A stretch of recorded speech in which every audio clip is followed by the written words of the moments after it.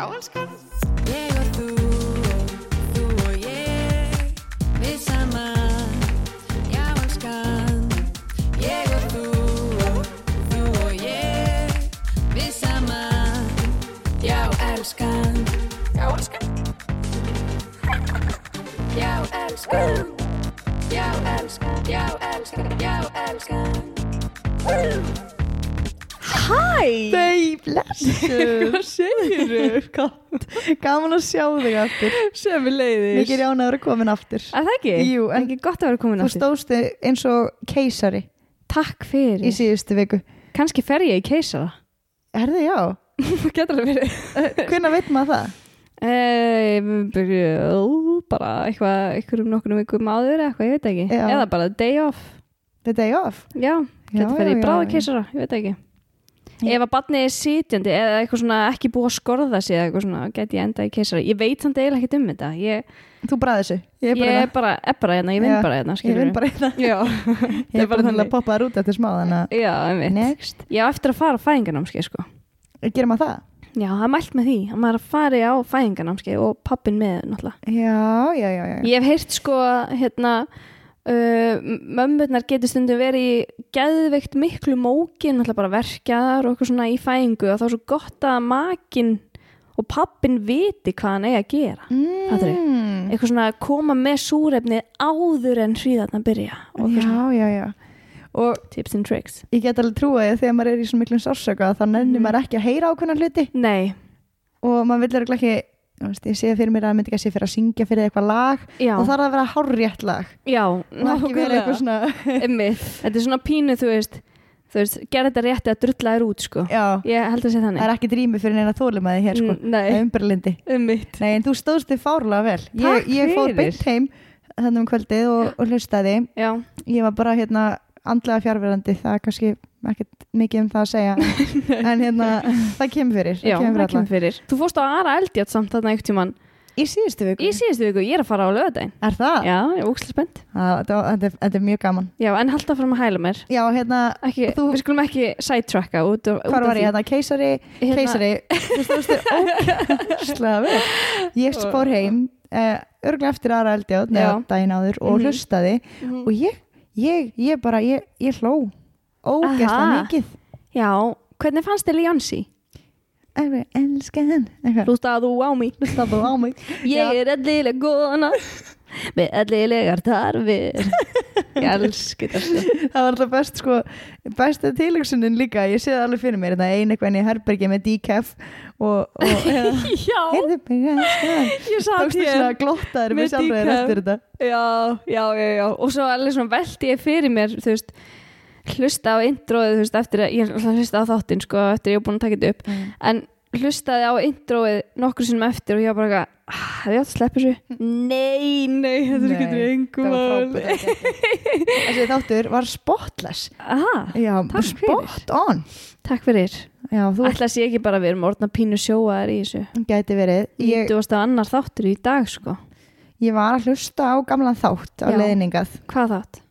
49. þátt. Nú, hvað var það? Be Precise. Hann fjallar Stargate Project. Já! Manstu eftir því? Að man eftir því. Og þá svo fyndið, við vorum í ykkur svona spjalli og við vorum að tala eldgosið og COVID og það fyndið að það var þátturinn akkurat fyrir ári næstum því af því að ég manna af því að hún að segja bara, já, þetta er þátturinn fyrir páska.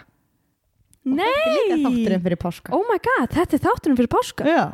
Nei, næsti þáttur verður fyrir páska. Já, ok. En þetta var á svipuðu leyti, sko. Já. Þannig að mér fyndið að tala sömur hlutina en svona allt önnu dýnamík í umhverfinu. En þar voru við bara svona bánsum ágætlega afhverjanar í intrónu og svo byrjuðum við að tala þáttin og þá alveg það var föstudagskvöld. Orkan bara niður. Já. En þetta, við erum kannski orðin aðeins betri í sem við vorum. Já, ég myndi halda það, sko. Já, en hvernig var Ari Eldjátt? Ari Eldjátt var mjög skemmtilegur, hann er náttúrulega bara bestur allra. Já, hann er náttúrulega bara fyndnastur allra. Já. En mér finnst hann bara, þú veist, hann gæti labbað inn á sviðið og mér finnst hann fyndinn, sko. Já, ég veit það. Og eins og allir tala líka, þetta er svona einn af fáum uppistöndurum sem er alltaf fyrir ofan belti, þú veist, það er aldrei að gera grína einhverju svona hann aldrei klúr. Nei, einmitt. En hann var mjög skemmtilegur, hann talaði svolítið COVID þarna fyrir hálfleik og þú veist, hvernig var salurinn þá? Salurinn sprakk úr hlátri sko. En þú ekki? Jú, ég held að sé svolítið svona í almenningi að það nennir enginn að tala þetta lengur sko. Já, það geti verið, já. En þetta var alveg hilarious og það kannski, þú veist, þetta alveg stið síðan. Já, og eftir hálfleik að þá var hann með svona miða sem hann las upp þar sem að fólk var búið að segja ykkur tillögu, þannig að þetta var svona improvise. Já, það er gaman. Mjög gaman. Það er mjög gaman. Þannig ég hló var hann með miða? Var hann ekki bara með þetta hann á símanum eins og hann gerir stundum? Jú, örugglega. Ég fer sko á hann á hverju ári. Er það? Já, ég geri það sko. Já, ég geri það. Ég gerði það sko. Já, ég er ógeðslega peppu að horfa á hann. Já, þetta verður ógeðslega gaman. Já. Hjá þér. Verður fara núna að laugardaginn, segir Já, einmitt. Er eitthvað búið að gerast síðan ég sá þið síðast? Ég meina, þú veist, það er grindabotnin og það er lífbennið, en Já, ég er svona, þú veist, því fylgir sko að ég er ekki það kasólétt, fattur þú veist, maður sé svona kasólétt á konur, það lappa svona mörgæsir. Ég er þar. Ertu það? Á slæmum dögum, já. Þá er ég þar, þú veist, þegar ég er bara að pissa í mig, jú, líka þegar ég pissa í mig, eins og í dag var ég alveg að pissa í mig og ég gæti bara alltaf gengið sko, að ég gekk inn á klósett eins og mörgæs, en svo þegar ég er að drepast í grindinni, þá lappa ég eins og mörgæs og ég er svona stauðless Gregi Tómas, hann er alveg bara, hann gerir allt sko fyrir mig. Ertu hægt að gráta svona mikið? Já, ég er komin yfir það. Já, komin yfir það. Já, en ég er samt svona, þú veist, já, ég er algjörlega komin yfir það. Ég finn ekki til með neinum í dag, sko. Nei, slétt. Mér er slétt sama. Bara drullu sama. Nei, en jú, þú veist, ég er svona, kannski líður mig bara betur í lífunni, ég veit ekki. Nei. Það er alltaf sól úti. Það er alltaf sól úti, sko. Ég er ekki að grínast, ég held að það er ógeðslega stór þáttur í þessu. Ég er ekki að ljúga þér, það er bara, það breytir öllu. Já, það breytir öllu. Það breytir öllu. Já. Akkur horfður þú svona, þú ert settir hendinu. Hitler stöðuna hérna. Já, þú alveg svona horfður svona eftir hendinu. Svona, hvað er ég að gera? Öllu. Já, þannig að nei, það var samt sko bara sko gaman að taka upp þáttin í síðustu viku, náttúrulega ekki eins gaman eins og að vera með þér. En þetta var svona, Tómas eitthvað svona, já, hvað ætlarðu bara að gera þetta ein og ég alveg, já, það er ekkert mál. En ég var nýbúin að halda kynningu. Þannan dag. Þannig þú varst í sóninu. Ég var held ég nefnilega pínu í sóninu. Ég var búin að, þú veist, búin að æfa mig fyrir þessa kynningu, þú veist, að halda þessa kynningu þetta var svona sjúklingatilfelli, þar sem að ég var búin að vera með einhverja mannesku hjá mér í svolítinn tíma og skilaði verkefni upp í manneskuna og svona, og svo erum að kynna verkefni fyrir framan kennara og það var svona munnlegt próf eða þannig. Og ég var geðið peppuð fyrir þessu, þú veist, ég var búin að svona peppa mig í þetta, svona, ég ætla bara að vera treysta sjálfa mig og þú veist, standa með mér og bara fór og kýldi á þetta og svo kom ég heim og ég ætla bara að taka upp podcast 1 bara leiðu ég kom heim sko 6:30 úr þessari kynningu og beint í podcast. Ég var in the zone. Ég lofa að skiljiði aldrei eftir aftur. Það er eins gott fyrir þið. Það var mjög erfitt. En ef ég gera það þá lofar mér því að taka Beyoncé aftur. Ég lofa, ég tek Beyoncé aftur. En þú samt að lofa með því ef þú verður tíman ein, kannski bara þegar ég var að fæða krakkan eða eitthvað, að þú tekur þá Beyoncé líka. Það verður rosa fínt ef þú getur tekið þarna engin tríkantur hér eða trekantur. Ég þarf vel að hlusta þessa lögin hennar. Ég er ekki að nógu vel að mér í Common Victor sko, ástapöfnum og engin trekantur hér Hvað ef þú mætti gera eitthvað eitt akkurat núna, hvað væri það?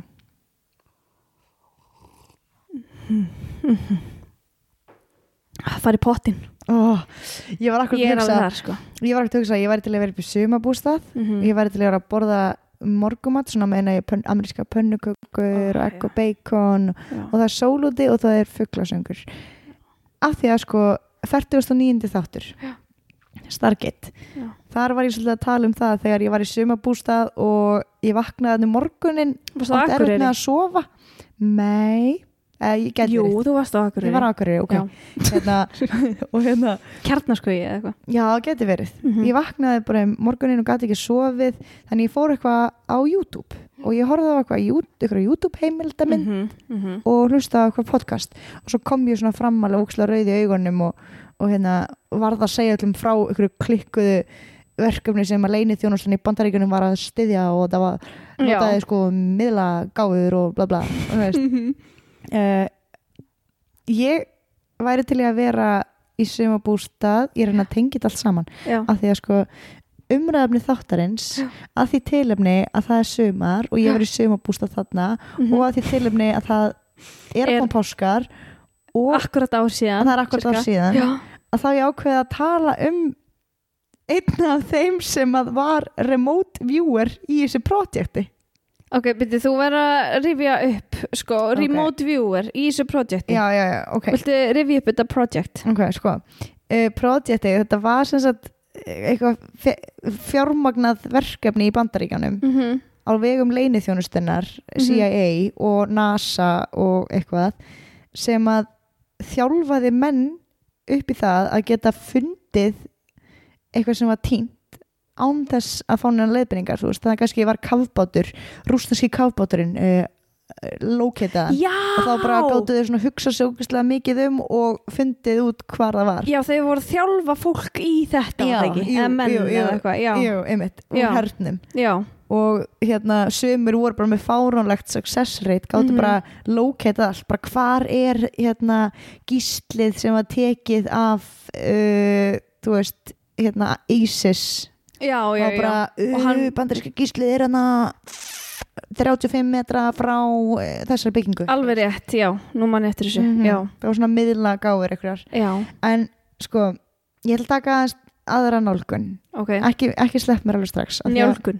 Ég ætla að taka aðra njálgun að því að ég ætla að fara í æskuna hjá einum og sem að er uppfull af alls konar trámas sem að gætu líka útskýrt af hverju þú gætir verið pínu sko svona ekki alveg heill en ég ætla ekki að fara í verkefnið en eins og leiðis, ég ætla bara að segja það frá bakgrunni rinnunum og hvað var til þess að hvenær hann uppgötaði þessar gáfur og eitthvað svona crazy. Er þetta einn af gaurunum sem að tók þátt í Stargate? Já, þetta var remote viewer number 1. Wow, ok, spennandi. En það er ógeðslega að fyndi með þetta verkefni hvað ég er ógeðslega heldtekinn af þessu. Já, þú er bara ennþá þar. Og það er bara, það er enginn sem með mér í þessu en ég er bara svona þú ert alltaf svo einu sem er rauð augu og búin að googla þetta. Ég er alltaf að æla þessu upp í alla. Það er bara eitthvað nöttari en ég ætla að tala um Joseph McGonigal. Hann fæðist árið 1946 í Bandaríkjunum og hann er partur af Parapsychological Association, þú veist, og hann parapsychological, þú veist, þetta er eitthvað svona beyond. Og hvað er þetta? Þetta er bara eitthvað svona sálræn miðla samtök einhver. Já, ok. Og hann er miðl og hann hefur starfað fyrir CIA, DIA, SNA, DEA, Secret Service og FBI. And M&A and LDA and ICA. Það er örugglega eitthvað. Já. Hann hefur unnið bara innan allra deilda varnaráðs í Bandaríkjanum. Er hann þá svona góður í þessu? Já, hann var bara number 1. Hann kom fram í sjónvarpi yfir 50 sinnum og var live þar sem að bara hóstinn gaf hann einhverja mynd eða eitthvað svona, fyndu þetta og var búin að fela kannski einhvern kupp í öðru landi og hann var með yfir 80% success rate þar sem hann fann hlutin. Já. 80%? Yfir 80%. En hann var helsti ráðgjafi the commander of the US Army Intelligence and Security Command og eitthvað svona Army Chief of Staff for Intelligence, þannig að hann er big boss innan bandaríska hersins. Þannig að hann hefur verið með hálaun? Já, moldaður sko. hann gaf nefnilega út ævisöguna sína árið 2014 og veistu hvað ég gerði? Last hana? Ég las hana. Nei, alla? Svona í pörtum, það sem mjög mikilvægast og skemmtilegast. Oh my god. Þannig ég ætla Hvenær last hana? Það svona 3 vikur síðan eitthvað. Nei, það er svo stutt síðan? Já, mjög stutt síðan sko. Þannig að ég einhvern veginn að kvikna aftur í mér. En hann byrjar á því að lýsa segja frá þegar hann var 16 ára gamall eða 1962. Hann átti tvíburasystir sem heit Margrét og Margrét var skírð í höfuð á frænku þeirra. Þegar Joe var 16 ára þá talaði hann við Margrét í frænku sína og þau voru eitthvað svona sátu yfir kaffi og voru eitthvað að rifja upp hversu langt minni þeirra næði.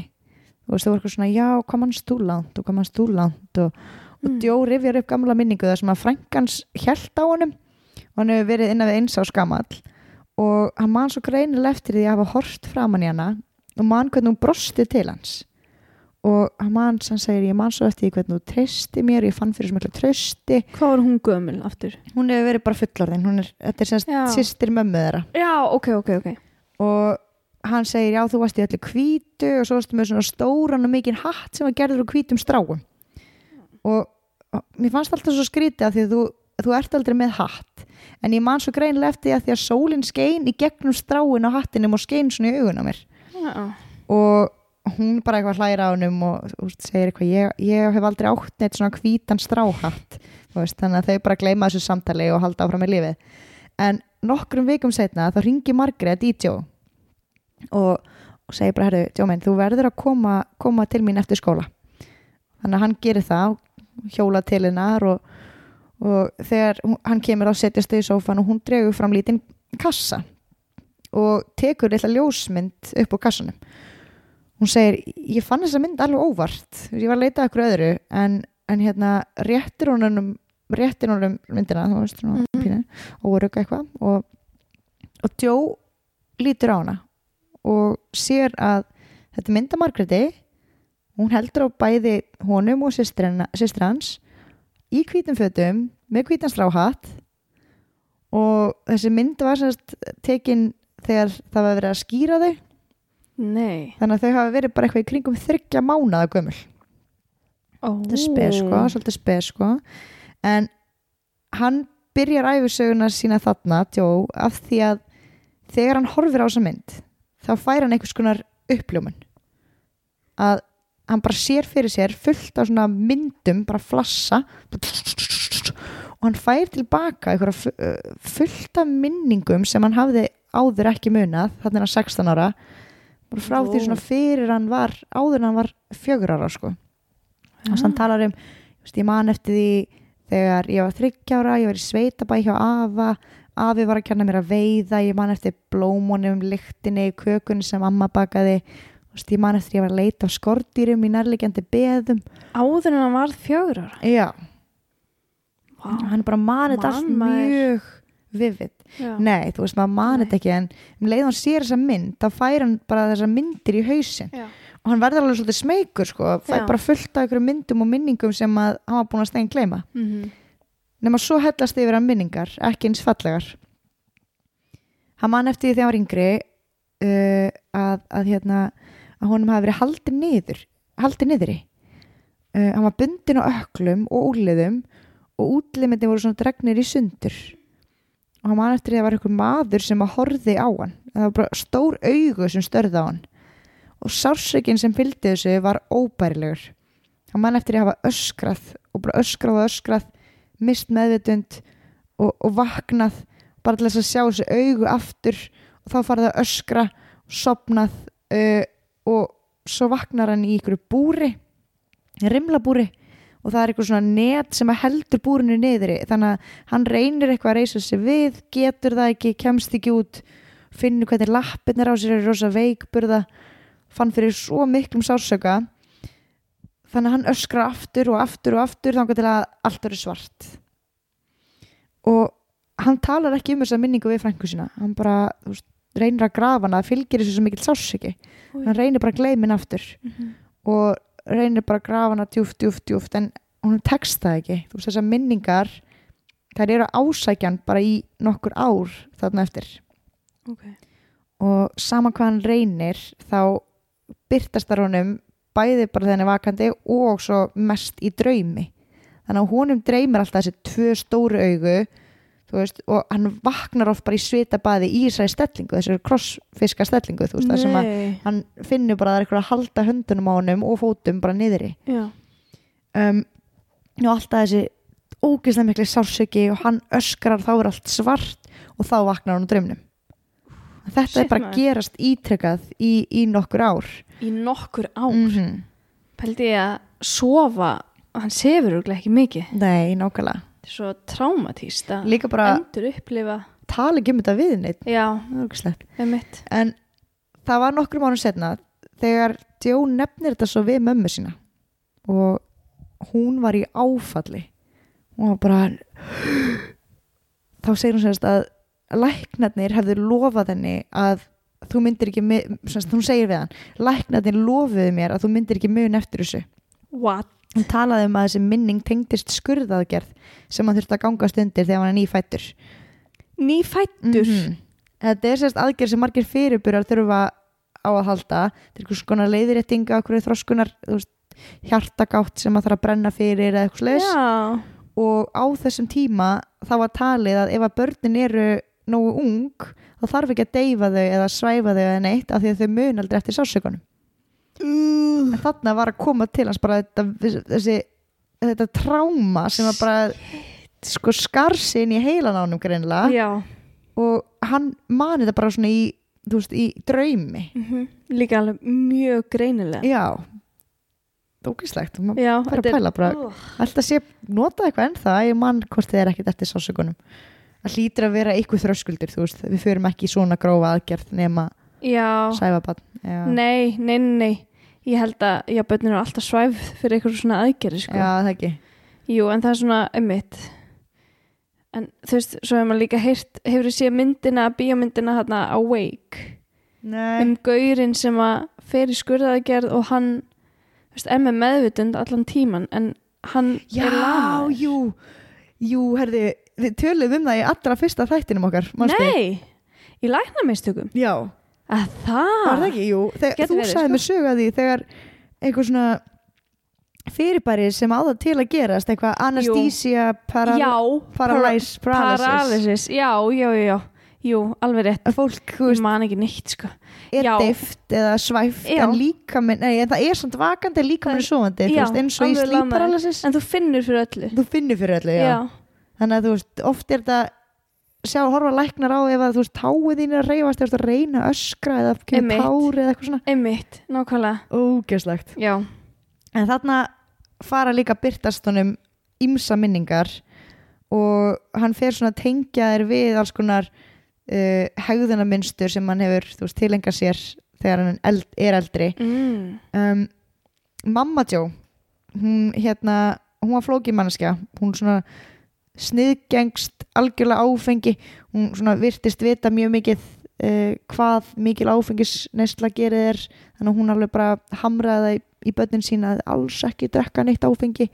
Já. En hún var líka mjög gáfuð og elskaði tónlist og Joe lýsir því að allir sem að þekkt hana töluðu að eina vandamálið hjá henni var í rauninni bara það að hún skildi hafa kynst pappans Joe. Pappans Joe var mjög drikkfelldur, hann var mjög svona... Var það þessum sem hún var svona á móti á? Já. Og sko, hún átti eftir að fara seinna meira, átti hún eftir að detti í það aftur eða gæti verið aftur eða hvort hún myndi bara detti í það og verður, þú veist, áfengissjúklingur en mammans kynnist pappans þegar hún er 18 ára og svo er þau gift þegar hún er 27 og svo innan við ári þá eignast þau Joe og Margréti, systur hans. Hún var mjög svona hrædd þegar þau koma í heiminn, þú veist, pappin mjög drikkfelldur og þau byggu í svona slömmi. Þannig að hún sá fyrir sér að þau myndi aldrei komast þaðan út, hann var í rosa láglaunuðu starfi og það var bara einhvern veginn svona vítarhingur, þannig að hún þau byggu líka í hættulegu hverfi, þannig að hún var rosa ströng og öskraði oft á börnin og hann hataði hana í mörg ár fyrir það. Mömmu sína. Okay. Hún var fljót að grípa í belti eða hárpustað eitthvað til þess að lemja þau þegar þau óhliðnuðust og Joe rifjar það upp þegar hann var úrlingur að hann var einu sinni slegin utanundir það mikið að það byrjaði að blæða úr nefin á honum og vörunni og hann heyrði bara suð í eyranu þannig að þú veist, það var ofbeldi heima fyrir.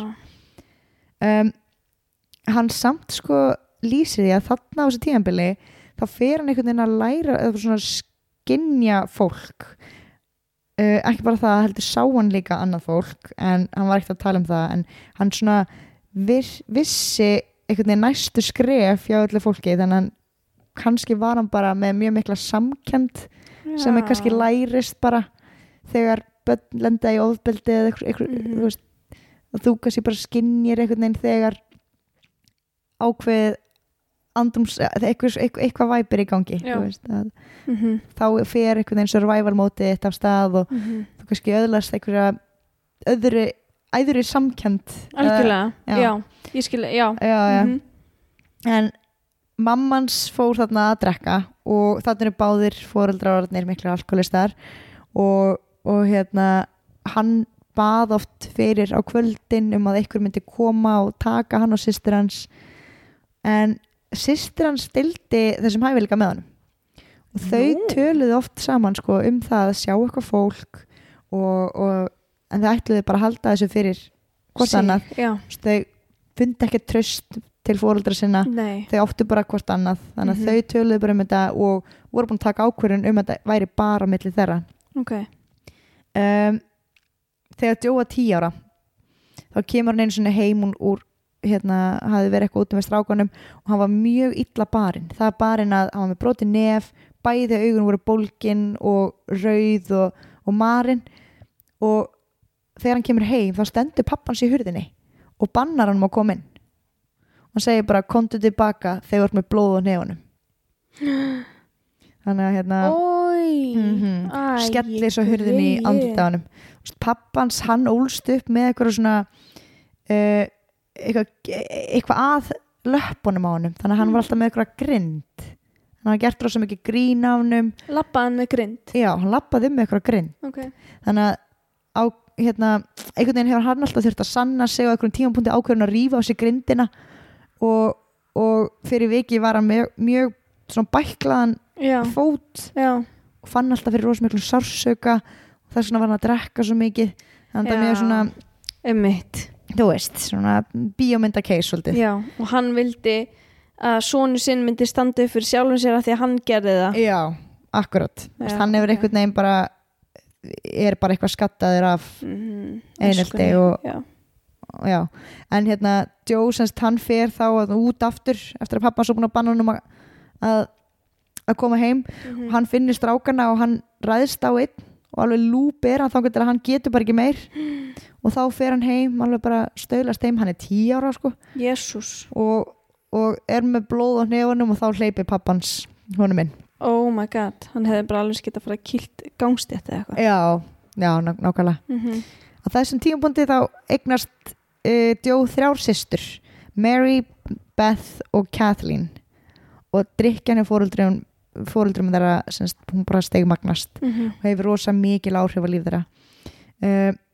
Hann deilir ekki með neinu nema Margréti að einmitt eins og ég sagði áðan að hann er farin að finna bara rosalega mikið fyrir öll í kringum sig þetta er eitthvað skrítið þú veist, hann er að sjá hluti og Margrét sömuleiðis en þarna dettur Margrét í hug samt sem áður að fara að deila þessu með fólki í skólanum sínum og Joe, hann segir að þetta hafi verið bara verstu mistök sem hún hafi gert af því að þarna var hún sendi geðlæknis og svo fyrir hún bara til lækna eftir lækna og setta okkur bælandi lyf og þar versnaði ástandi rosa mikið og svo verður hún greið í 10. bekk ólétt kemur heim með þær fréttir það var náttúrulega allt brjálað og hún er send til frænku þeirra í Baltimore og þar á hún að vera allt meðgöngu tímabilið og svo er bara barnið sett í ættleiðingaferli barnið bara gefið gegn hennar vilja og svo sér Joe hann ekkert aftur. Nei. Þannig að mamman útskýri fyrir Joe bara já, hún var alltaf veik þannig að við erum bara að senda hann á hæli en raunin var að hún var bara flakka á milli ykkur stofnana og bara okkur bælandi lyfjum. Vissi hann að hún hefði verið ólétt? Já, hann vissi mér sér hver faðirinn var en hann lofaði henni að segja einhver frá því. Já, ok. Þannig að þau áttu svona traust samband sko. Já, einmitt. Þannig að hann fann alltaf fyrir henni, segir hann, ég fann alltaf fyrir henni og ég fann hvernig svona ljósi í augunum á henni dofnaði og hvernig hún fór svona hægt og rólega að missa lífsviljan, en ég vissi hún væri á lífi en það var ekki talað um hana meir. Akkur, þú veist, pældi ég, hún fær ekki að koma aftur heim bara. Nákvæmlega. Það var kannski bara betra fyrir hana eða eitthvað, ég veit ekki. Það er svo mikið fordómar fyrir öllum svona geðrænum vandamálum og kannski var þetta bara einhver, þú veist, ég veit ekki, kannski var þetta bara einhver miðlagáfur og hún var bara einhver bælandi liðin sem leti henni líða bara illa. Já, nákvæmlega. Var ekki að hjálpa henni neitt. Nei, einmitt, og búin að eigna barn og búin að taka barnið af henni og... Já, bara einhver ömurleg aðstæða.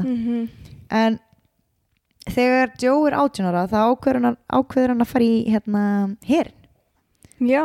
Hann ætla bara að flýja þetta ástand, nennir ekki að vera heima lengur. Skilan. Þannig að hann hringir í nokkra vini sína og þeir ákveða að hittast fyrir utan ráðningaskrifstofur hersins. Okay. Hann sest niður og tekur eitthvað próf og skráir sinni í herinn.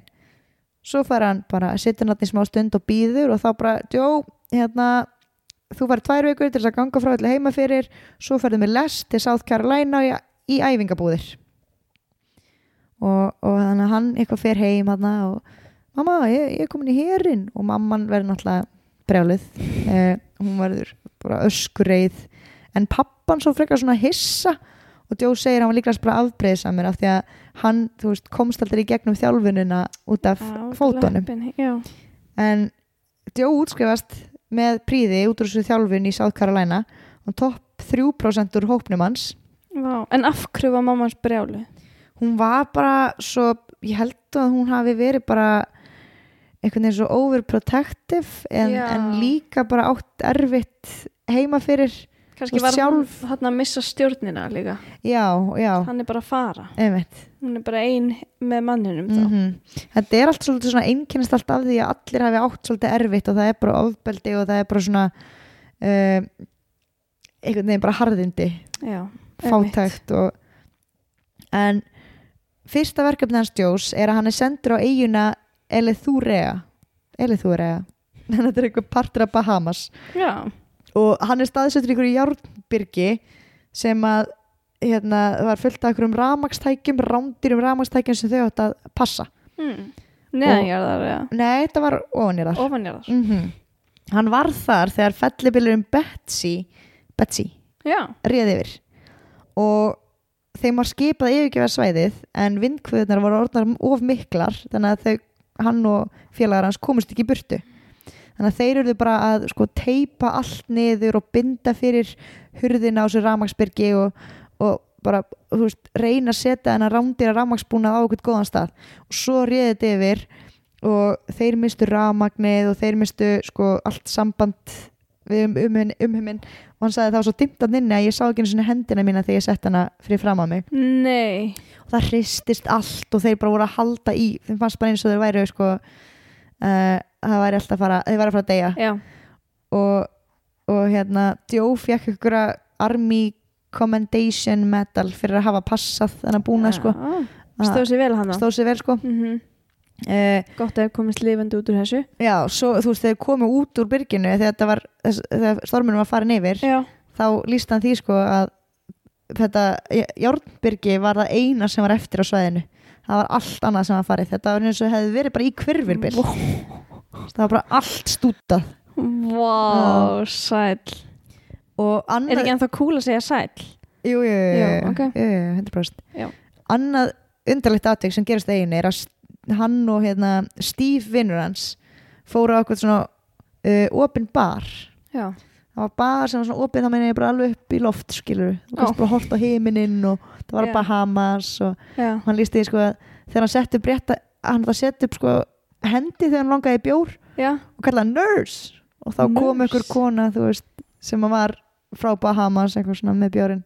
Setti þið svolítið svona í tíman, nurse og svona dónalegt. Einmitt. En þeir áttu bara gott kvöld, hann og Steve og svo eru þeir að labba heim og þeir voru eitthvað að tala um að hvað væri heiðskýrt og kvöldið var gott þegar allt í einu kemur einhver hvítur diskur fyrir ofan þá og svo skærasta ljós sem hann hafði nokkuð tíma séð, það skært að þeir eru báður sko að beygja sig niður og píra augun. What? Og hann segir að diskurinn hafi verið svona 4.000 metra fyrir ofan þá og 4.000 metra? 4.000 metra fyrir ofan, þannig að það var upp í himninum sko. Já. Og þeir voru samt að þurft að beygja sig. Já, það var svo skýrt. Svona tilfinningu. Já, það var svo ógeðslega skært ljós. Já. Fylgdi þessu svo rosalegt ljós. Já. Og svo bara allt eins og smelt fingri hvarf þetta. What? Og þeir líta á hvernig annan og þá voru þeir báðið með brunasar í andlitinu. Bara eins og þeir hafi verið sko með sólina alveg ofan í sér. Nei. Jú, þannig að þeir eitthvað hlaupa aftur nýra herstöð og segja allir frá þessu bara hvað og þá var allir bara að koma allir af fjöllum. Vissi enginn hvað þau komið fyrir. Kannast enginn við neitt ljós eða neitt. Nei. Þannig að þeir einhvern veginn við hræðslum að þeir væri bara sendir úr hernum fyrir að vera eitthvað mentally insane. Já. Að þá ákveður bara að hafa þetta bara á milli sín en Steve sko það þurfti að senda hann á sjúkrahús í Flórida til þess að gera sárum hans, hann var með bara brunasár á bringunni og í andlitinu. Oh my god. Mjög spes og svo voru verkfræðingar á svæðinu sem að sögðu voru eitthvað, já, þetta skrítið sko að alla vélarnar að breytta úr sér og þú veist, kunnust ekki neina sprengju eða neinn, þú veist þannig að þeir bara horfðu á hvern annan og ákveðu samt að þeir eru þessu. Já, en í dag það var ekki rétt hjá þeim. Já, alveg pottþétt sko en hann er alveg sannfærður þetta, þú veist, þeir voru með sárin þannig að þarna var eitthvað svona kannski alien twist en Joe hann naut þess að vera á þessari eyju í 18 mánuði og þetta var árið 1967 svo fær hann stöðhækkun og er nú orðinn sergeant og hann er að fá sko laun sem að á mánuði sem að pappans var ekki náði ekki einu sinni í allir 20 ár sem búin að vinna okkur í sjoppu þú veist, þannig að hann var að fá mánuði hærra en pappans hafi fengið í 20 ár. Já. Þannig að hann var að senda pening heim og yfirmaður hans komst að því og sagði já ok, þá á hann skilja ennþá betri stöðu eitthvað, þannig að hann er komin í $450 á mánuði sem var ótrúlega summa á þessum tíma fannst honum og herinn skaffaði honum íbúð mjög stutt frá þar sem að fjölskyldan hans bjó í Miami. Þeir byggu by the way í Miami. Okay. Og þarna kynnist hann fyrstu eiginkonu sinni, Sue. Og þau eru bara mjög happy og eru búin að negla niður brúðkaupsdag þegar hann fær símtal aftur frá hernum. Þannig að hann var að vinna bara í einhverjum svona verkefnum í Karabíska hafinu en á svæðinu þannig að hann sáli fyrir sér að geta stofna fjölskyldu og fara að gera eitthvað. En þannig er herinn að biðja hann að fara í túr í Suðaustur-Asíu, Víetnam. Okay. Og tilboðið hljómaði þannig að hann gat ekki neita því $11,000 fyrir þetta verkefni. En hann var aldrei, þú veist, svona hermaður. Þú veist, hann var aldrei, sko, hermaður eða sinn var aldrei að berjast í stríði. Jú, þarna fer hann til Suðaustur-Asíu, já. Hann var, þú veist, á sjónum og eitthvað, ég held að hann hafi verið eitthvað í flughernum líka, þú veist, en hann var alveg proppur hermaður. Það var ekkert komið neitt tengt einhverju miðlagáfum eða neinu svo leið, sko. En þarna, þú veist, er hann bara hann er bara landgönguliði, þú veist, hann er bara í forsvari, þú veist, hann er stríðið lýsir því, sko, að það hafi verið hrottalegt. Þetta stríðið í Víetnam sem hann fer í. Já. Og hann lýsir því bara að það hafi verið hrottalegt og óskaði öllum þeim sem tóku ákvörðunum að senda menn þangað að þeir bara myndi senda börnir sín þangað svo þeir fyndi fyrir því hvað sem vont þetta er og þetta var bara hrottalegt sagðan. En þarna stigmagnast þessir hæfileikar hans töluvert og veist, hann var að vinna við það að finna einhverja útvarpsenda hjá óvinnunum sem að þeir hafa grafið onni í jörðina veist, en þess að milli voru líka sprengjur. Já. Okay. En hann hafði bara einstakt lag á því að vera bara ekki fara þangað, sagði vinnu sína bara nei, ekki fara þangað, bara þetta er hérna af því að þú gast heldur ekki fundið þessar útvarpssendingar, það var svo léleg tæknin að þú þurfti bókstaflega að standa yfir henni til þess að fá þetta var byrju, talaði ekki þetta líka í Stargate Project eða er ég rugla við viðtali sem við tókum við hann Hermann Sölva, já það gæti verið. Nei, ég man ekki hvort að hann talaði allan að það voru fullt af jarðsprengjum þar sem að hann var en ég man ekki hvort að talaði þetta í Stargate líka, en vá hvernig magna. Já, hann einhvern veginn heyrði alltaf einhverja innri rödd og hann bara hlusta alltaf á þessu innri rödd og svo bara stuttu setna þá kannski innri röddin sagði bara farðu þaðan og hann fór þaðan, nei lengra og það fór hann og þá var sprenging á staðinu sem var uppaflega á og félagar hans voru farin að taka eftir þessu þannig að hann var bara komið bara fylgilið svo bara fólk var bara ok, þú veist þannig að fara ég fer en samt pældi samt í þessu þú veist að þetta starf sem að þetta verkefni er eiginlega bara svolítið svona þú veist það er eiginlega bara að vera að losa sig við þessa jarðsprengjur eða þú veist svona basically vera að fórna mönnum í þetta af því að þú veist það er engin leið að þú getur ekki verið góður í þessu þetta er bara heppni af því að þú getur einhvern veginn bara staðið akkurat yfir og þá bara kemur sprengingin þannig að tæki virki sendum 50 menn á stað og vonandi kemst einn yfir á leiðarenda þetta er svona, ég fæ svona pínu þannig tilfinningu akkurat en hann lendi samt í því árið 1964 að víetnamski herinn var búin að finna hvar þeir voru hann var einhvers staðar í felum þar fundu þá og þeir ætlaði að forða sér í þyrlu og þyrlan var skotið niður þannig að hann lendir í flugsleysi sem átti eftir að bara marka ferilans þannig að hann var bara landgönguliði þanga til en hann vaknar þarna eftir þetta flugslys með bara fullt af svona pinnum og járni í kringu sig þú veist þá hefði eitthvað komið fyrir heilan höfukúpuna á honum og bara í gegnum höfukúpuna eða eitthvað nei, hann var með, veist að tala um þess að pinna nei, þeir voru bara svona til þess að halda höfðinu kyrru þegar hann vaknaði á spítala ég skilði hann vaknaði á spítala sko. Og þá var hann líka með eitthvað gifs á löppunum og hann var bara mjög slasaður var hann bara hryggbrotinn eitthvað til að halda hausnum kjörum að þá er fólk oft sett í svona grind sem er fest í gegnum höfukúpuna verið eitthvað svoleiðis en hann svona Georgina, nei hvað heitir hún hérna í Mean Girls já, hérna en það hefur samt ekki verið hryggbrota því að hann komið til hans og sagt bara við ætlum að senda þetta spítalan bara í Miami og hann neitar af því að hann vissi að ef hann færi þangað þá þyrfti hann bara að fara í heilt mission til viðbótar þú veist að byrja bara aftur á byrjun heldur bara að klára þetta þannig að hann segi bara nei og bara einhvern veginn stendur upp og nær að fara bara og jafna sig á herbeysinu þannig að hann hefur þurfti hann að fara í heilt nýtt mission það var eitthvað það var eitthvað svona reglur sko. það var bara basically að byrja upp á nýtt já, bara jafna þig og byrja svo bara upp á nýtt sko.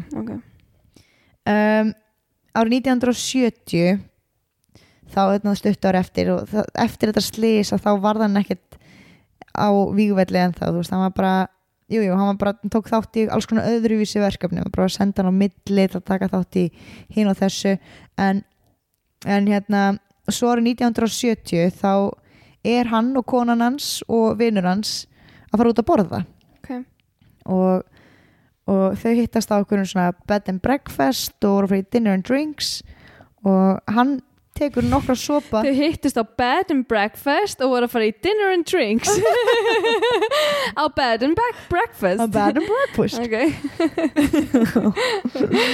ég hef þetta eftir Joe en hann fæ sér nokkra sopa að drikknum og svo bara finnur hann fyrir þessari miklu ógleðistilfinningu og hann vildi ekki æla á staðinum þannig að hann stendur upp og byrjar að labba út svo er hann fyrir framan útidyrahurðina og grípur í hann að byrja svona ít á hana og svo bara heyra hann bara eitthvað svona búm hljóð og næsta sem hann veit þá stendur hann fyrir framan veitingastæðin og hann finnur fyrir regndrópunum koma við hendurnar á sér og hann bara svona horfir niður og horfir í kringu sig svo snýr hann sig við og horfir inn á veitingastæðin og þá sér hann sjálfan sig liggja þá sér hann bara að þú veist líkamann sinn liggja þar og hann bara svona fer og lappar að sér og hann sér að vinur hans er svona yfir honum og er einhvern veginn með puttan svona onni í kokkin á honum þá hafði hann fengið flog og vinur hans var að halda tungunni frá því að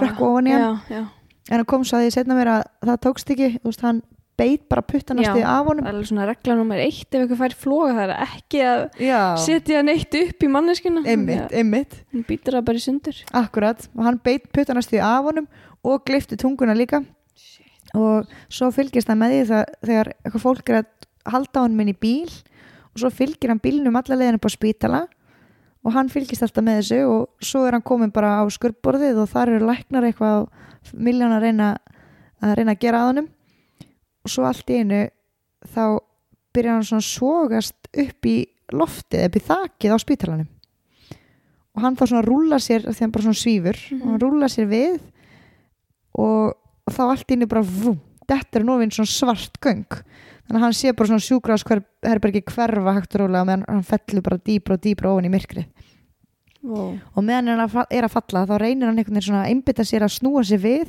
svo hann getur séð hvert hann er að detta en hann bara missi fókusin á einn tímapunkti og svo var allt stopp svo fann hann bara hvernig svona hlýtt loft komið kringum hann og sérstaklega aftan á hálsin á honum svo fær hann bara svona nálóta og í allan líkamann svona eins og það væri rafmagn að fara í gegnum allan líkamann hans en einhvern veginn ekki að neikvæðan hátt og svo skyndilega var hann komin bara í eitthvað nýtt herbergi og var umkringdu hvítu ljósi og sagði bara bjartasta ljósi sem ég nokkuð maður séð alveg hvít ljós það hljóma svona eins og hann sé að sjá the light at the end of the tunnel that's about it yes. Að það?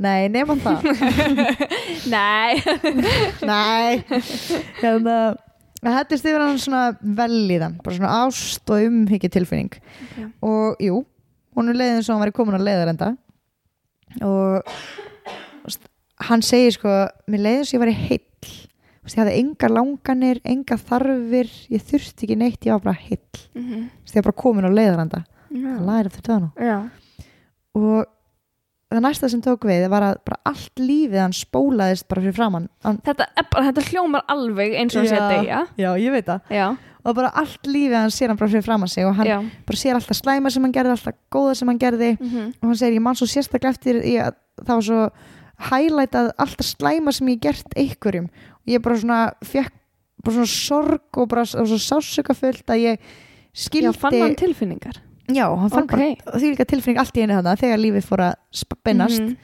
og hann sagði ég sá svo skýrt hvernig ég hef miskilt fólk, hvernig ég hef einhvern veginn hugsað neikvætt eða gert einhverjum eitthvað ránt og þetta var bara svona ógeðslega mikið sáseki þangað til allt í einu var þetta einhvers konar losun það heldist yfir hann einhvers konar fyrirgefning og þú veist, það fannst eins og ástæfi aftur umlökiðan og þú veist, eitthvað svona ástatilfinning sem skólaðist yfir hann en á meðan skólaðist þetta samviskubit í burtu já, það var eitthvað svona heilun, eitthvað losun og þeim tímapunkti þá fer hann að heyra eitthvað rödd svona ekki fara alveg strax eitthvað rödd sem er að segja hann að fara ekki alveg strax og hann fer eitthvað að rífast úr röddina eitthvað, nei, hann er að finna fyrir þessari losun þetta er góð tilfinning, en hann byrjar svona að þræta jú, ég ætla að vera þetta áfram, nei, ekki fara strax jú, svo allt inni bara vakna hann á spítalrúminu já hann hefði getað valið þarna að deyja já, basically mögulega sko já, svo næst því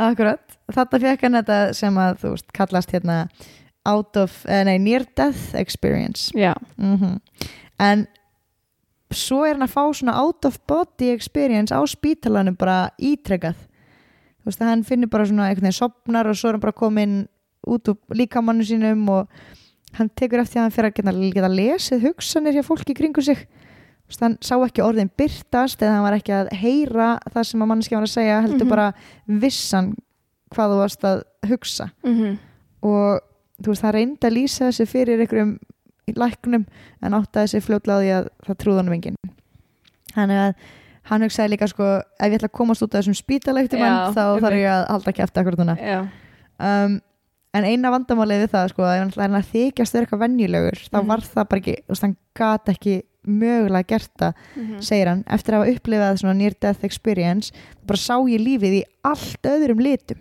ég sá það bara í allt öðru ljósi og hann fór bara einhvern veginn að sökkva sér í svona frumspeki eða hvað hann komum við, hvað eru við og allt þetta og fór að lesa sér til júdíisma, þú veist, kristinfræði islam, hindúisma, búddisma leita einhverjum svörum og hann segir bara hluta mér bara hvarf þarna og ég er að verða önnur manneskja, ég er miklu dýpri þú veist, ef ég horfi í augun af fólki þá er ég vanur bara, þú veist, horfa í augun af fólki en núna sé ég bara sálina í fólki og ég finn fyrir fólki og mjög spes já, já ætli það sé ekki líka flókið takið mikla orku að manni algjörlega sko þetta í stæðan fyrir að horfa bara á fólk og bara eitthvað svona líta framhjá þú veist og þess að horfa eitthvað svona djúft á að pæla allt og mikið að pæla ógeðslega mikið en váka maður örgulega þreyttur að því já, þú veist, ég svona alveg á báðum áttum hann að ég get ekki alveg skilið að hvernig hann var svona góður í sínu starfi sem þessi miðill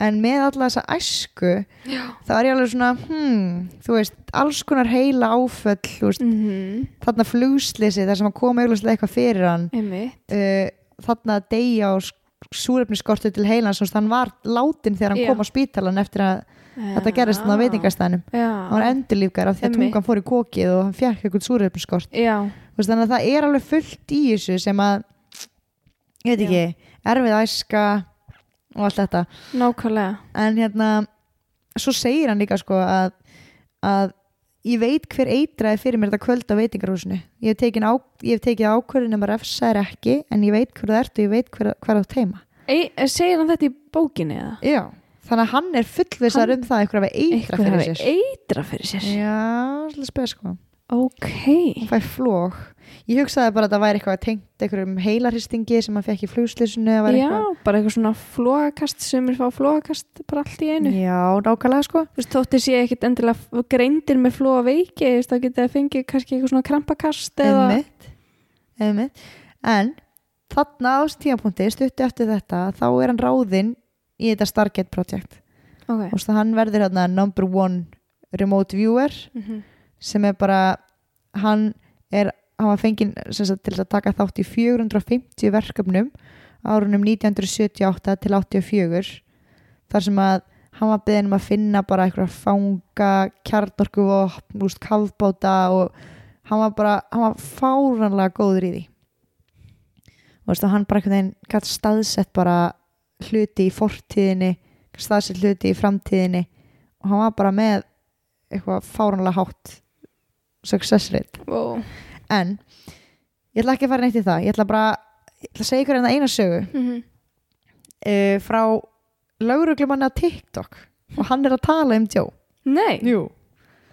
og hann segir það sérst 5 ára strákur sem að fór út í göngutúr og týndist mamman hélt að hann væri með pappanum og pappin hélt að hann væri með mömmunni og svo þegar það kemur í ljós að strákurinn með hvorugu þeirra að þá fyrir bara allt lögregluteymið í Virginia, þar sem þeir eru, Virginíu, að leita. Og það var kalt úti og það var farið að dimma þannig að það var bókstaflega allir kallaðir út til þess að hjálpa til við leitina. Joe vann í Virginíu á þessum tíma þannig að lögreglan hafði heyrt af honum áður og hann hefur verið að aðstoða FBI og alltaf þess að sko, við alls konar mannskvörf áður. Þannig að lögreglan ákveður bara pröfa að hringja hann við höfum ekki mikinn tíma það kalt, þetta lítill strákur 5 ára, við verðum bara að pröfa en Joe var í fríi með konunni sinni þannig að það tók smá tíma að finna hvað hann var en svo náður að staðsetja hann á hótel í Las Vegas þannig að þau hringja í hann og þetta komið miðnótt og Joe svarar Joe fær bara svona helstu upplýsingar um málið og hann einbeitir sér í 5 mínútur og svo segir hann þetta í síman tell your deputy to go down this specific road to this specific location þannig að segja eitthvað ákveð location sko. Park your car get out, get your compass and at 318 degrees on the compass walk 1290 steps call out the child's name and he will respond What? Ógeðislega nákvæmt og það bara fáralega nákvæmt þeir voru að búast við ykkur svona I see a lake I see a lake I see a McDonald's sign svona, probably on the left side en Joe skellir bara og fer aftur að sofa get chillar back to sleep og 5 mínútur seinna þá hringir síminn að Joe aftur Joe núna smá pirraður það skildi verið vekja hann aftur Gaur, ég sagði ykkur hvað hann ég sagði ykkur nákvæmlega hvað hann var og þá segir lögregluþjóðin að við erum búin að fá staðfest frá state troopers að enginn undir 10 ára myndi labba upp þessa hæð sem að áttavitin að benda okkur á að fara okay. og hérna Joe, ertu til í að hugsa þetta hvað hans betur og Joe svara bara do what I told you to do og lögreglumæðurinn segir sko að það er bara augljóslega var Joe pirraður, hann er einn af hæst rankaðastur US Army officer í Bandaríkjanum þannig að fengið hæstu mögulegu viðurkenningu fyrir starfsitt innan leyniþjónustu í Bandaríkjanum og honum hefur aldrei mistekist að finna kafbátt hann er bara spot on þannig að þegar einhver ringir í hann miðanótt til þess að finna einhver týndan strák það má ekki efast hann sko, það var kallinn 10 mínútum setna þá ringir síminn hans Joes aftur hann er bara gaurar nema þá og þarna veit Joe alveg að það er búið að finna hann veist, hann finnur það að brá sér og þá er röddin í Joe miklu mýkri og hann segir did you find them og lögregluþjónninn já við fundum hann takk kærlega og góða nótt þá höfðu sem sagt State Troopers farið þessi 1290 skref upp hæðina og kallaði á drenginn og strákurinn var þá 30 metrum frá staðinum og hann vaknar við köllin og þá hafði hann fengið sér blund á okkur bekk hjá litlum kofa og á pallinum hjá þessum kofa var kveikt ljós og strákurinn segir sko við lögregluna að pabbi kendi mér að ef ég týnist eitthvað tímann þá ég að finna næsta ljós og ég að halda mig þar þannig að hann labbaði bara upp ykkur hæð og þú veist sem að lögreglan hefði aldrei gert og hann hefði mögulega bara orðið úti það var orðið ískalt en þetta fannst hann bara innan við hálftíma þetta er unbelievable þetta er unbelievable story hann hefur alltaf klikkað að esku sko. það er gaman að pæla í henni en þessi samt ég veit ekki hvað sé hægt sko. en hann vil meina að þetta sé bara tækni sem hægt að kenna öllum er það? Þetta er bara miklu það er miklu vittin í kringum okkur það er miklu fleiri vittir í kringum okkur sem að við erum bara ekki að notfæra okkur við vitum bara 30% af heilanum við erum bara rannsakað eitthvað við vitum bara eitthvað 30% starfsemi heilans og heilin getur miklu meira og hann sagði ef að þetta er bara ákveðin aðferð sem þú getur bara þjálfað í og hann er að kenna þetta í einhverjum skóla núna í dag Nei og þessi lögreglumæður sagði ég hef farið í tíma til hans og í lok tímans voru bara nokkri sem gátu bara, það er ekkert allir með þetta en það eru nokkri sem gátu bara bara fundið bara vita hvað var í kassanum og bara fundið fullt á sér en ég trúi þess ekkert eitthvað endilega þetta verkefni var svo bara því var sópað undir mottuna en í 25 ár var fáránlegu fjármagni dælt í þetta verkefni sko. Því að rússarnir áttu líka að vera að þjálfa ykkur á psychics og til hernaðalega notkunar og þá urðu Bandaríkjanna að gera það líka sko. En svo var þetta bara eitthvað it's a bunch of bullshit segja þér þetta virkaði þetta nefnilega virkaði ég get allar ekki útskýrt það en það er fullt í þessari æsku sem að kannski bendir til þess að eitthvað tráma sig að ræða sko. En ég veit ekki meir en svo er svona spurning myndir þú vilja vera svona? Nei,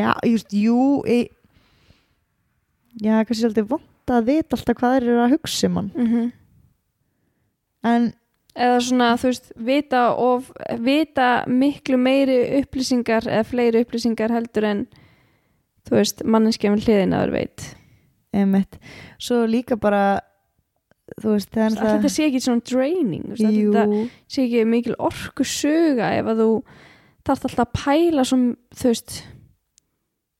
mikið í öllu í kringum þig en samt er líka sko fólk eins og sem eru svona empath sem eru bara svona þrífast alveg á orkunni í kringu sig ef einhver er leiður þá verða þau rosalega leið með því það er okkur ógeðslega bara svona alfarið stjórnast af orkunni í kringu sig og það er líka bara pínu held ég svona dæmi, þú veist að skynja bara alveg hvernig orkan frá næstu mannesku finna fyrir þessu orku einmitt nákvæmlega sko. þetta er pínu sturla sko hann átti mjög erfið að æsku og mjög erfitt svona uppeldi og erfið uppeldis ár menn ákvæmst að vita hvað var í systir hans Það væri nú áhugavert að vita það. Ég held að hann hafi bara dáið eða eitthvað. Já, ég held að hann hafi bara verið læst inni, þú veist, það er til að klára þess, sko. Jesus Christ, einmitt. Líka því hann frétti aldrei neitt af henni, alltaf hann veit ekkert hvar hann er í dag, ennþá. Hann er á lífi í dag, ég las allan ekki til það, sko. Nei, hann talaði allan ekki til það. Hann sagði í bókinni samt, sko, ég fylgdist með ljósinu í augunum á henni dvína þangað til að slokna því. Kannski kannski þangað til hún lést. Já. Það geti verið, sko. Já. It's a thing. Þetta er ótrúlegt. Ég er pínu orðlaus. Já. Kannski ekkert meira þetta að segja, heldur. Nei, ég er bara búin, sko. Ég er bara búin. Já. Þú er bara búin og búin á því og já. Búin með þetta. Já. Hún er búin að vera að sparka fullu allan tíman. The little baby? Já. Hún er rosa aktív, sko. Já. Ætla hann segja að gera eitthvað parkour. Hún er í parkour allan daginn, sko. Já. Hún var bara í allan gærdag var hún bara á 1.000.000. Svo er hún búin að vera held ég að hvíla sig í dag og það var orðið svona hún var búin að hvíla sig svo mikið, sko, að ég var fann að hafa pínu áhyggjur, sko. En svo núna er hún búin að vera fullu, þannig að ég er ok, gott. Já. Ertu ekki alltaf með smá áhyggjur? Nei, ég er það nefnilega ekki. Mér finnst þessi ólétta hafa gefið mér minni kvíða í alvöru og meiri ró. Já. Ég einhvern veginn svona, þú veist, nú er ég ekki bara að lifa fyrir sjálfa mig, skilur, ég hef meiri tilgang að, sko, fyrir mér er einhvern veginn svona, það er svo margt annað í lífinu svo mikilvægara en að vera kvíðin yfir einhverju. Þú veist, ég held að það sé alveg þannig upp að vissu marki, svo koma prófin, skilur, núna brálega og þá verður maður kvíðin, skilur, og en samt svona með barn heima, eða þú veist, nei, í maganum. Já, með mér, alltaf, þú veist, ég get ekki leyft mér að vera kvíðin og búa til eitthvað slæmt umhverfi innra með mér, fattar þú? Það er svona, og já, mér finnst þetta hafa gefið mér meira svona confidence og svona, þú veist, bara nú þarf ég að hætta þessu kvíða og forgangsraða atriðin öðru í sig. Já, einmitt, af því að núna er ég að gera þetta líka fyrir aðra manneski. Já, ég skil ekki. Mjög fyndið, sko. Nei, ég skil hvað þú segja, sko. Hefði aldrei getað ímynda mér að þetta væri svona, sko. Já. En þetta er frábært, þetta er magnadæmi. Þegar maður getur oft mist sig í einhverjum kvíða. Já, nákvæmlega. Þegar ég var alveg þannig, þú veist, mjög slæma kvíða oft á tíðum en núna er ég bara svolítið svona, þú veist, ég gæti alveg verið búin að fá nokkur breakdown, sko, út á skólanum eða eitthvað svona, eitthvað sem að gengur ekki upp og eitthvað, en ég hef bara mikilvægari hluti og verkefnum að sinna, sko, heldur en að vera að missa mig yfir eitthvað svona. Já, einmitt. Þetta er ríkilega spennandi, sko. Já. Þetta er alveg ríkilega spennandi. Það er spennandi. Já. Hafðu þetta eitthvað lengra eða? Nei, ég hef ekkert meira að segja, sko. Ekki heldur. Það segir bara blessa sinni. Herðu, gesturinn verður með okkur í næstu viku. Já. Við frestuðum því 1 viku. Já. Ég talaði það nefnilega í síðast þætti að kemur gestur með þér, sko. Já. Í þessari viku, þannig að ég var bara að ljúga. En hún kemur í næstu viku. Sjáumst í næstu viku, takk fyrir að hlusta. Bye. Já, elskan. Ég og þú og ég, við saman. Já, elskan. Ég og þú og ég, við saman. Já, elskan. Já, elskan. Já, elskan. Já, elskan. Já, elskan. Já, elskan.